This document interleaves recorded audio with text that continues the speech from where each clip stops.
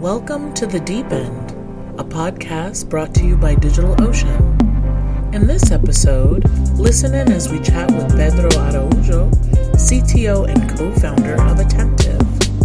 Attentive is leveraging AI to automate and scale the sales process for your business.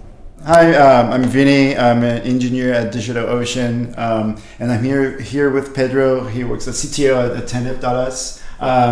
Is that how you say Attentive.us? Yeah, you can say either Attentive or Attentive.us. I see. Cool. Yes. Cool.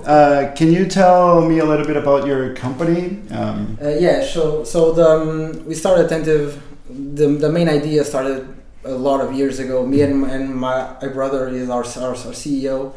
We started discussing how we would consume information in the future, mm-hmm. how we would how the platforms would be smarter, mm-hmm. and we did a lot of tinkering, a lot of projects, and we like to build things. Mm-hmm. Then we got to the current idea we have for Attentive, the current vision. And then we went to Luis, our co-founder. He's also a technical guy. We were ready to start implementing our vision. And we talked to Luis, he joined us, and the three of us, we went through accelerator programs and even Techstars, and yeah, we're building since then. And in these almost 2 years, what's in that part of the journey? What surprised you the most? What was something that you didn't imagine when having the idea of the company? What happened that you're like, wow? Honestly, I think the biggest surprise would be Techstars. Mm-hmm. Getting into Techstars was humbling. We're the three of us were from Braga back in the north of Portugal, which is a very small town. Mm-hmm. It's the third in Portugal, but it's still small. Getting into Techstars was a huge deal. Where we couldn't believe when they accepted us. So that mm-hmm. was an amazing experience. That's awesome. Yeah. And I'm a tech guy also, so I'm thinking like, how did you set up in terms of like with your team? Like, okay, let's build things so that we can move fast. How did that influence the trajectory of the company? Like, did you feel like, I need to do technology differently because of that, or it was that like, okay, let's build this, and then if it doesn't work out, we're just gonna. No, we usually when we build something, we try to make it stable and be the final thing. What we did initially, we tried to do the develop fast and don't test anything. Mm-hmm. Let's do this. But after a few months, we were like, every time we're gonna deploy, we're like very afraid. Mm-hmm. We're not sure if it's gonna break, it's not gonna break. So what we did was take one step back mm-hmm. and say, no, let's do everything fast, but we're experienced developers, so let's do things mm-hmm. fast but well, and test everything and do like a continuous integration, continuous development, deployment, and everything. I see. Because we were honestly afraid of deploying. Yeah. So our main focus, our main shift in perspective was to the develop fast is good.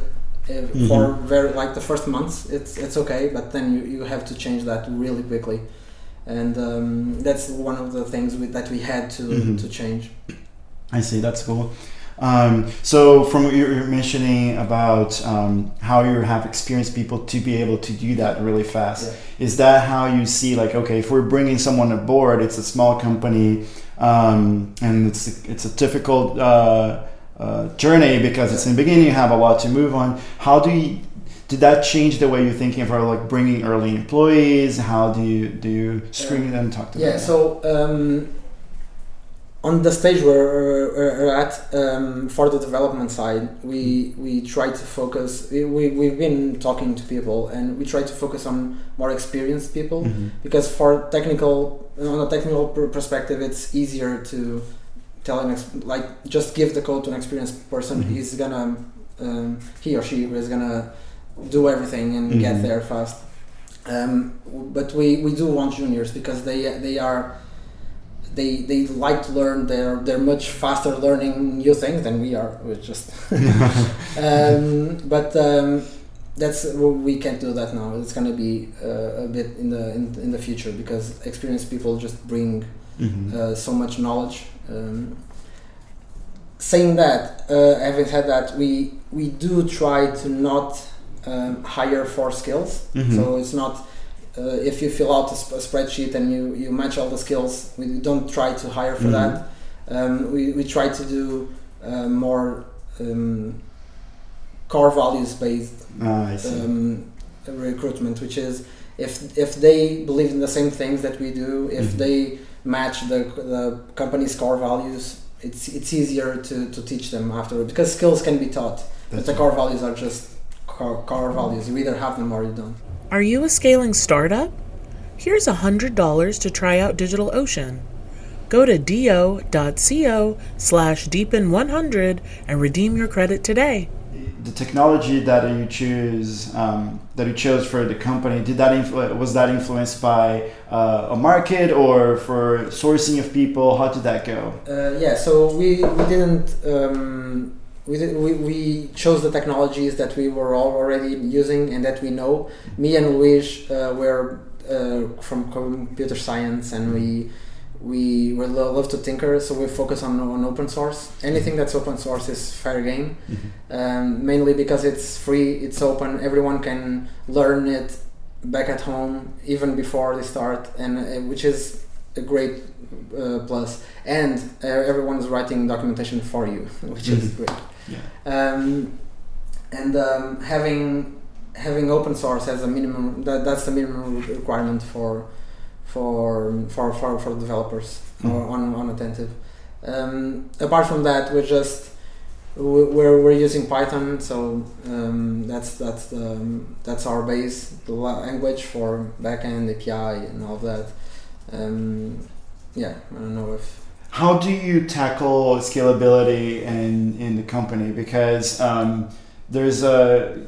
whenever you have to deal with machine learning, you probably need a lot of data to get models that actually work. So how do you approach it in terms of tech stack and horizontal or vertical? So initially, in the first times of the company, we were doing single machine, like everyone. Our second step was to split it in different machines. Third step, making containers, like everyone's doing now. Separating everything in single containers, and then the most difficult step was how do you run this? How do you put containers? Like, they're awesome for scalability. Everyone's saying like you just throw more containers, run them, but how do you do that? And we were using a proprietary solution, but now we joined Hatch and we started doing more bare metal. So because we're three experienced developers, we do have the knowledge to build everything from scratch, which is awesome for us. Proprietary solutions usually are locked in, like you can't touch any settings. If they have settings, it's not the best. It's hard, but like we have the experience. So Hatch was a big help in that, because being able to just deploy machines and run them and test everything really fast really helped us. So our final conclusion right now is Kubernetes. We're running, our cluster is running. So if we have the need for more computational power, just throw more machines and more containers, and we run everything. And Hatch was a big part of that. We were able to quickly have a cluster running and be very stable. And that's how we deal with scalability. So then, did you roll your monitoring tools, or did you use open source stuff? You already mentioned being passionate about open source. How do you go through getting all this infrastructure? How do you operate it? So right now, for the Kubernetes cluster, we're running Terraform to build the cluster, have the cluster running, and keep it up to date. When we need a new worker, a new machine a new node for the cluster, just do an increment on the script, run it, and it's going to build a new machine, connect it to the cluster, and be there. We use load balancers a lot, the DigitalOcean ones, so we can build our services and then connect a load balancer to all the workers. They're going to serve all the requests. The firewalls, which are like the basic components. A that we need. Mainly the load balancers. They're awesome to use. That's awesome. Yeah, and we just have a Terraform script, run it, build a cluster, and then put the load balancers there and protect everything with firewalls. That's mainly it. Thank you very much for your time. Yeah, okay. This is Thank awesome. you so much. Good to know. Thanks. Thanks.